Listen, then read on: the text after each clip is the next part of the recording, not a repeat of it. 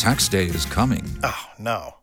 But if you sign up for Robinhood Gold's IRA with a 3% match, you can get up to $195 for the 2023 tax year. Oh, yeah.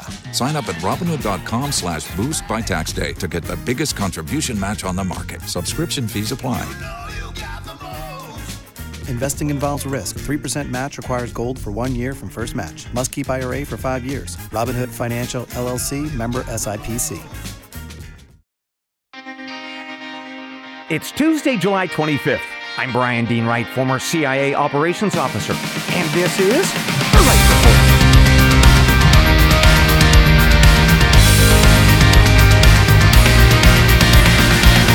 Hey, good day to you, ladies and gentlemen. Welcome to the Wright Report, your daily news podcast.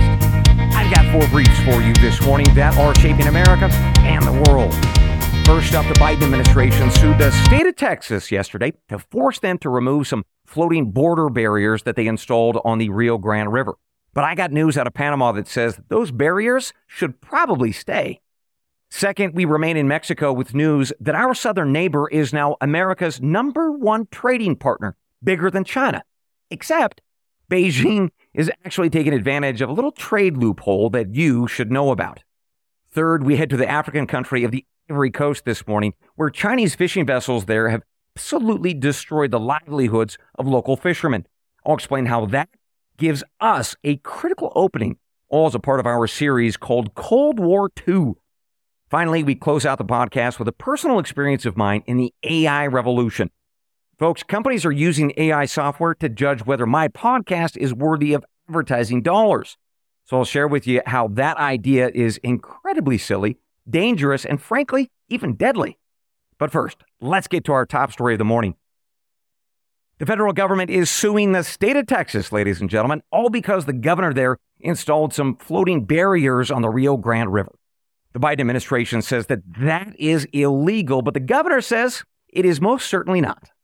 Now, this is an issue I first briefed you about back on July 10th, but to refresh our memories, Texas Governor Greg Abbott began installing a 1,000-foot-long buoy system that's going to float on the Rio Grande River. So this system is made up of these 4-foot-wide individual balloon-like buoys that, when you chain them together, make a snake-like barrier.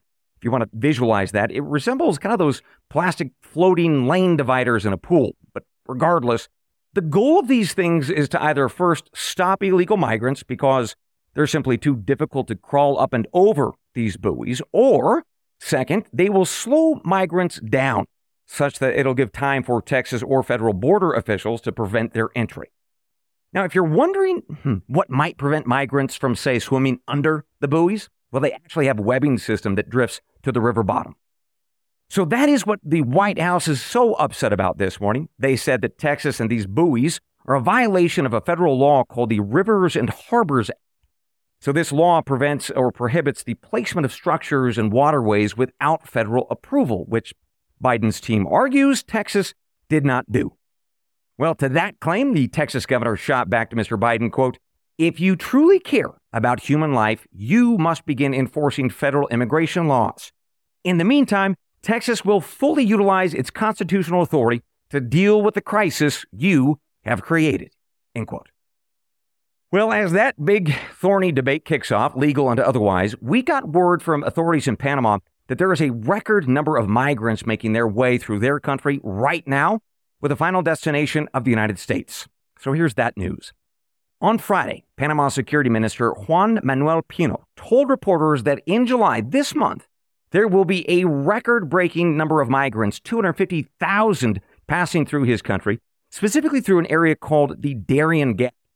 So if you have a map either on your phone or computer or in your mind, it's right on the border with Colombia. It's largely jungle, some rivers, and a bunch of mud. But it is passable, especially for migrants who are on foot as they're making their way first to the Pan American Highway, where that gets them obviously into buses and trains. Now, here is something that you might not know about the Darien Gap. It is largely controlled by the Gulf Clan. That is a Colombian cartel. So what you do if you're a migrant, you pay these guys a fee, and they'll let you pass. However, for women and young girls, there is an additional fee that involves some pretty horrific things that we won't discuss. But I should note that at the end of the day, Panamanian authorities are working on trying to diminish the influence and role of the Gulf clan, but unfortunately to date, they have not been able to put them out of business. I should also note this. Panamanian authorities shared on Friday that amongst the record-breaking number of migrants, more than 8,500 are from China. Now, that is a pretty shocking increase. Last year, for instance, there were only 2,000 Chinese illegal migrants that passed through this Darien Gap. That is according to Panamanian and U.S. Customs and Border officials, raising the question of who exactly these additional migrants are and what is driving this pretty dramatic increase. So that's the latest on America's southern border this morning, ladies and gentlemen, from the White House's attempt to stop border control efforts involving these buoys to a record number of migrants who continue to flee north towards our border, from Panama all the way, of course, to the Rio Grande, including a very odd number of Chinese migrants. With that, let me now pivot briefly from facts and data to my analysis and opinion. So last Friday, folks, I briefed you on how New York City's Mayor Eric Adams was sending his staff to the U.S.-Mexico border to hand out paper flyers to tell migrants, do not come to New York City. Now, as I shared with you last week, that's a pretty odd thing to do if, as the Biden White House claims, the border is secure. In fact, just yesterday, once again, the Biden White House said, indeed, Ms. Karine Jean-Pierre said at a press conference, that, quote, we've actually seen the president's plan working, end quote. But I think what we're now seeing this morning is, by any reasonable measure, it's not. In fact, as the Panamanian government confirmed on Friday, we've got a record number of migrants still on the way. So 2 things that I want to put in front of you this morning. First, we should see this latest wave hit the U.S. border in about 6 weeks' time. So let's keep our eyes on that. Second, if the federal government, candidly, were earnestly worried about this border issue, in other words, stopping this crisis that appears to be getting worse, then we would leave these buoys on the Rio Grande River in place. In fact, we would throw whatever we have at this crisis. But what is now abundantly clear is that's just not going to happen. At least not when the current leadership in the White House thinks that the problem has actually already been solved. With that, let's move on to our second brief of the morning, although we're going to stay focused on Mexico, but for a very different reason. This one is economic, with a twist that, I'll be honest with you, nobody else is talking about, but should. So let's first start with this. Last week, the Federal Reserve reported that Mexico had become America's #1 trading partner, passing both Canada and China. Now, the Fed reported that this increase is mostly driven by a bump in automobile manufacturing in Mexico, but they're also seeing this increase across the board. Things like the assembly of computers, electronics, appliances, furniture, and machinery of all kinds, all, of course, taking advantage of Mexico's cheap labor. Although, I should say that tariffs are also driving some of this change, not just cheap labor. Former President Donald Trump slapped on an average of 19% tariffs on Chinese goods coming to America. So we're seeing a trend of something that is called nearshoring, which is this idea that companies should relocate their operations to be a little bit closer to the American market or the American shores rather than stay so far abroad. Okay, so that is what most media outlets have reported over the past week, that Mexico is overtaking Canada and China to become America's #1 trading partner. And that's interesting enough, I suppose. But there's more to this story, and it's why we should care. As reported by the South China Morning Post, part of the reason that Mexico got to that top spot is that Chinese companies are increasingly moving their operations to Mexico, all to sneak around those Trump tariffs. The Post explained, Beijing's companies have invested about $8.3 billion since Trump levied those tariffs, and they're using that money to both buy and expand manufacturing facilities in Mexico. And of course, they're doing that because Mexico has a free trade agreement with both the United States and Canada. It's called USMCA. The 3 countries exchange goods with either low or no barriers, or tariffs, in other words. So what's happening, ladies and gentlemen, is that Chinese companies are taking advantage of that USMCA. In other words, they're violating the spirit of that agreement. They're sneaking around these tariffs by moving their operations to Mexico. In fact, I will tell you that there are entire industrial parks in Mexico dedicated to just Chinese companies who want to relocate. As an example, there's one in Monterrey, Mexico called the Hofusan Industrial Park. It's about 2 hours south of Laredo, Texas. In fact, you might recall that I briefed you on those Hofusan folks in that industrial park a while back, but to refresh our memories, the Chinese companies that have relocated there, like, frankly, all Chinese companies, they have ties to the Communist Party and are obligated to do whatever Beijing tells them to do. And that includes hosting Communist Party cells and spying. So those are the facts and data, ladies and gentlemen, related to this news that Mexico is America's newest, largest trade partner. Although there's a little different story behind the numbers, isn't there? Another story about China cheating. Let me now pivot to my analysis and opinion on that and why it matters. First, I think what this demonstrates at a minimum is that this free trade agreement, this USMCA, it's broken and it needs to be fixed. Because let's remember that the Commerce Department has long said that this USMCA is, quote, mutually beneficial for North American workers, farmers, ranchers, and businesses. That's a direct quote. Now, nowhere in the words that I just mentioned had anything to do with Chinese businesses. They're not supposed to benefit. You all are. And yet, Beijing is. Now, if I can be candid with you, I don't blame the Communist Party for what they're doing. They are absolutely vicious and tenacious in accomplishing their goals. That includes, obviously, to either encourage or direct their companies to put down roots right across America's borders. But I do blame our politicians for letting it happen, because they should be doing what's best for us. And what's clear, at least in this case, is this Mexican loophole. It is not best for us. And that's true economically, but also from a national security perspective. So just a couple of minutes ago, I mentioned this idea of spying companies, that is, Chinese companies coming to the United States, Mexico, or wherever, and responding to Beijing's call to spy. And they have to. As I've long briefed you, these companies end up turning into hubs for spying activities because Chinese law tells them that they must. And that includes industrial spying to government secrets. So what I fear, and frankly, a lot of my colleagues at the CIA, is that these hubs are going to end up turning into some pretty dangerous bases of spying, not just for, say, traditional espionage, but also for sabotage operations, most especially in the event of a war between China and the United States. So this Mexican loophole, it's got to be closed. And I'm not just talking about that border or those floating buoys on the Rio Grande River. Ladies and gentlemen, we have to close this loophole that is the USMCA. With that, let's take our first break of the morning. Enjoy the following messages from our sponsoring partners, remembering that if you don't hear my voice telling you about a product or a service, then I do not endorse it. We'll be right back.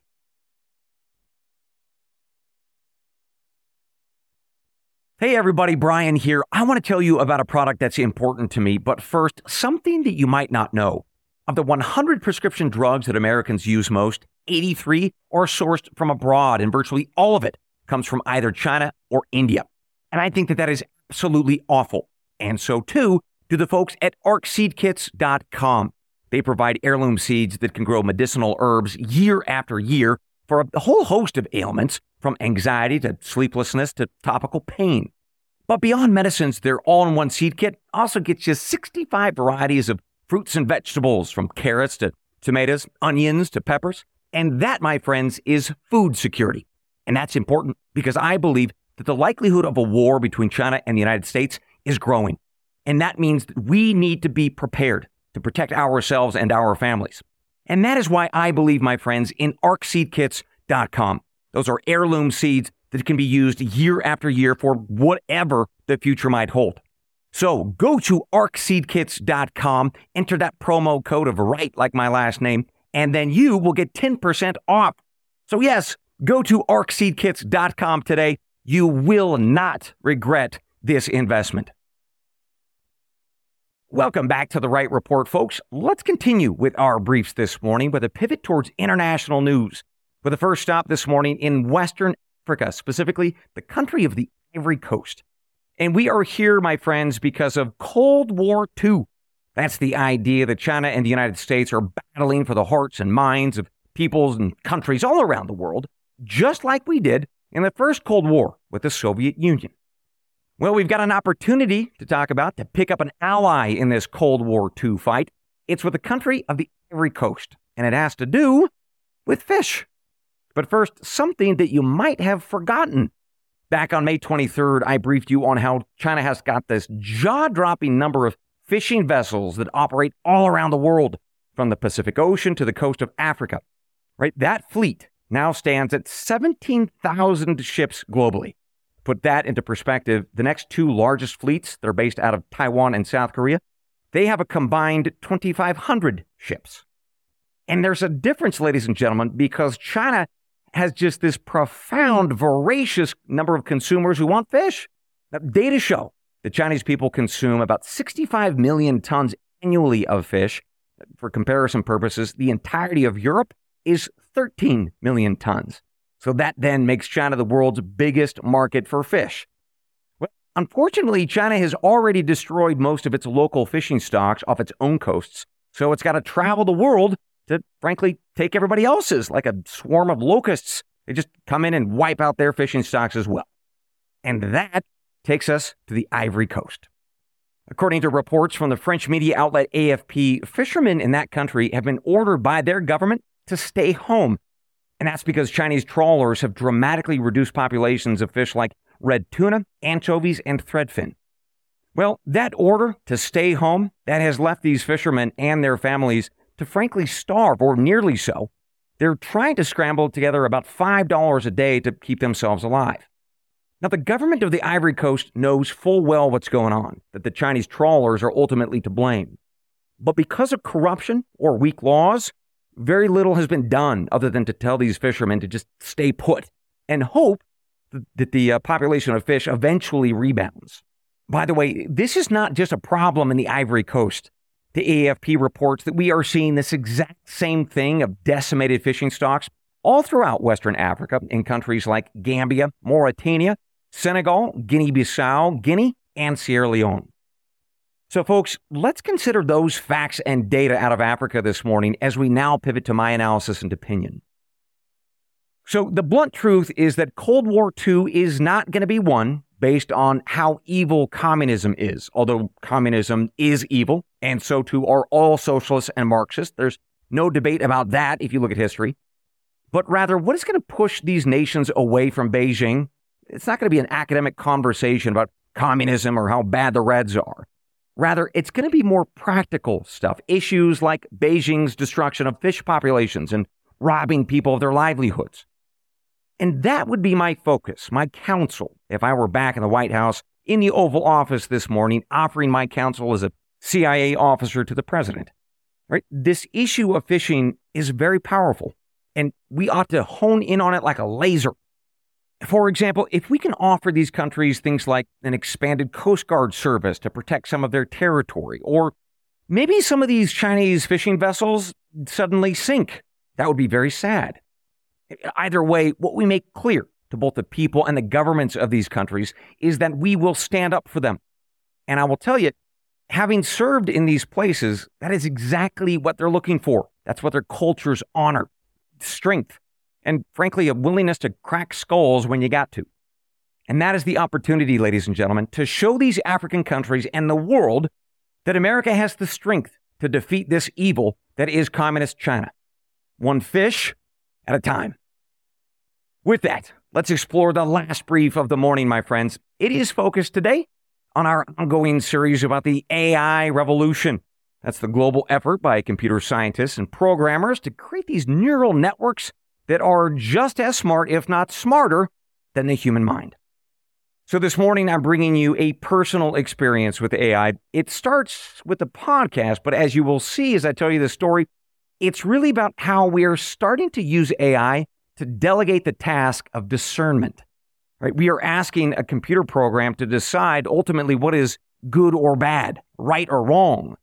And as you'll see, that can have deadly consequences. But first, let's start with a conversation that I had about a week ago with an advertising company, good folks, and they're helping me find companies that have products and services that I love and use, and I think you're going to love and use too. Well, one of these ad folks said something that was pretty interesting. They said that companies right now are using AI programs to download podcasts and then assign them a score or a grade. And the best way that I can describe this is sort of a social or political score that says, for instance, a podcast is conservative or liberal, or that a host talks about controversial social issues, and when they do, They use inflammatory or bigoted language, at least as defined by the AI programming. Well, when I heard this, it was pretty alarming, frankly, for a couple reasons. First, AI programs only know that something is inflammatory or bigoted if the AI programmers tell it so. In other words, if the AI programmers have a particular political bias, they will, or can anyway, bake into that AI programming that bias. And then we all have to live with whatever score or mark that these AI programs give us. Or in my case, my podcast may succeed or fail based on some AI score and this programmer's bias. Now, the second thing that struck me about this conversation and this idea of an AI program giving me a score is that AI systems are terrible at picking up tone. In other words, I could say a word like black or white, but depending on my tone and the context, it could mean 1,000 different things. And AI is not good at discerning that, at least not yet. But it doesn't matter. In the meantime, I'm being judged accordingly. But finally, folks, this issue of AI scraping up podcast audio and assigning me a score, it's really more than just, frankly, about me or even podcasts. It's really about humans getting lazy and leaning on AI to do one of the most important things that a human can do, and that's to discern, to use our judgment about what someone means when they say something, or to determine truth, fiction, or something in between. And I want to give you an example of what I mean by this. Not about podcasts. It's a story about asking AI to discern something that had a very deadly outcome. About 2 weeks ago, Japanese press reported that a 4-year-old girl died when an AI system falsely determined that she was safe from an abusive mother. Unfortunately, the AI system was wrong, and her mom beat the child to death. So here's exactly what happened. Last February of 2022, Japanese officials in the city of Tsu sat down with a mom and her 4-year-old daughter, who apparently had a lot of bruising all over her body. Concerned adults had clearly reported this issue, and the country's child protective services sat the mom down and asked what was going on in the home and her relationship with her daughter. Well, during those conversations, authorities compiled the notes and then fed it into an AI system that had been trained with upwards of 13,000 cases on how to spot parental abuse and when to intervene. Now, the goal of this AI system was to reduce the burden on the otherwise busy Japanese government officials, to help them remove discernment and judgment to more quickly deal with so many cases. Well, this AI program came back in this particular case with a 4-year-old girl and assigned her a risk of 39%, right? That was the likelihood that further abuse would possibly occur and the government should ultimately intervene. Well, according to this AI system, 39% was low enough for authorities to just let the case go, although they did agree to occasionally visit the home. And so they largely left the family to be. And then the mother beat the 4-year-old child to death. Well, as this case has gotten more attention in Japan, the local authorities, to include the local governor, decided to hold a press conference. And the governor made this point. He said that AI programs in general, and this 39% score in particular, should have been a reference point, a starting point, but that humans have to use their judgment to make the final decision. And of course, he's right. Judgment, discernment, that is the stuff of the human mind. No computer or AI program can match that, at least for now. And that is so very important for us to remember in this AI revolution. For all of the promise that it offers, it still lacks that critical ability to discern. And that's important for so many reasons, from autonomous weaponry that different militaries around the world fire to taking care of our kids. And yes, deciding if a particular podcast is worth a little bit of advertising dollars, social score aside.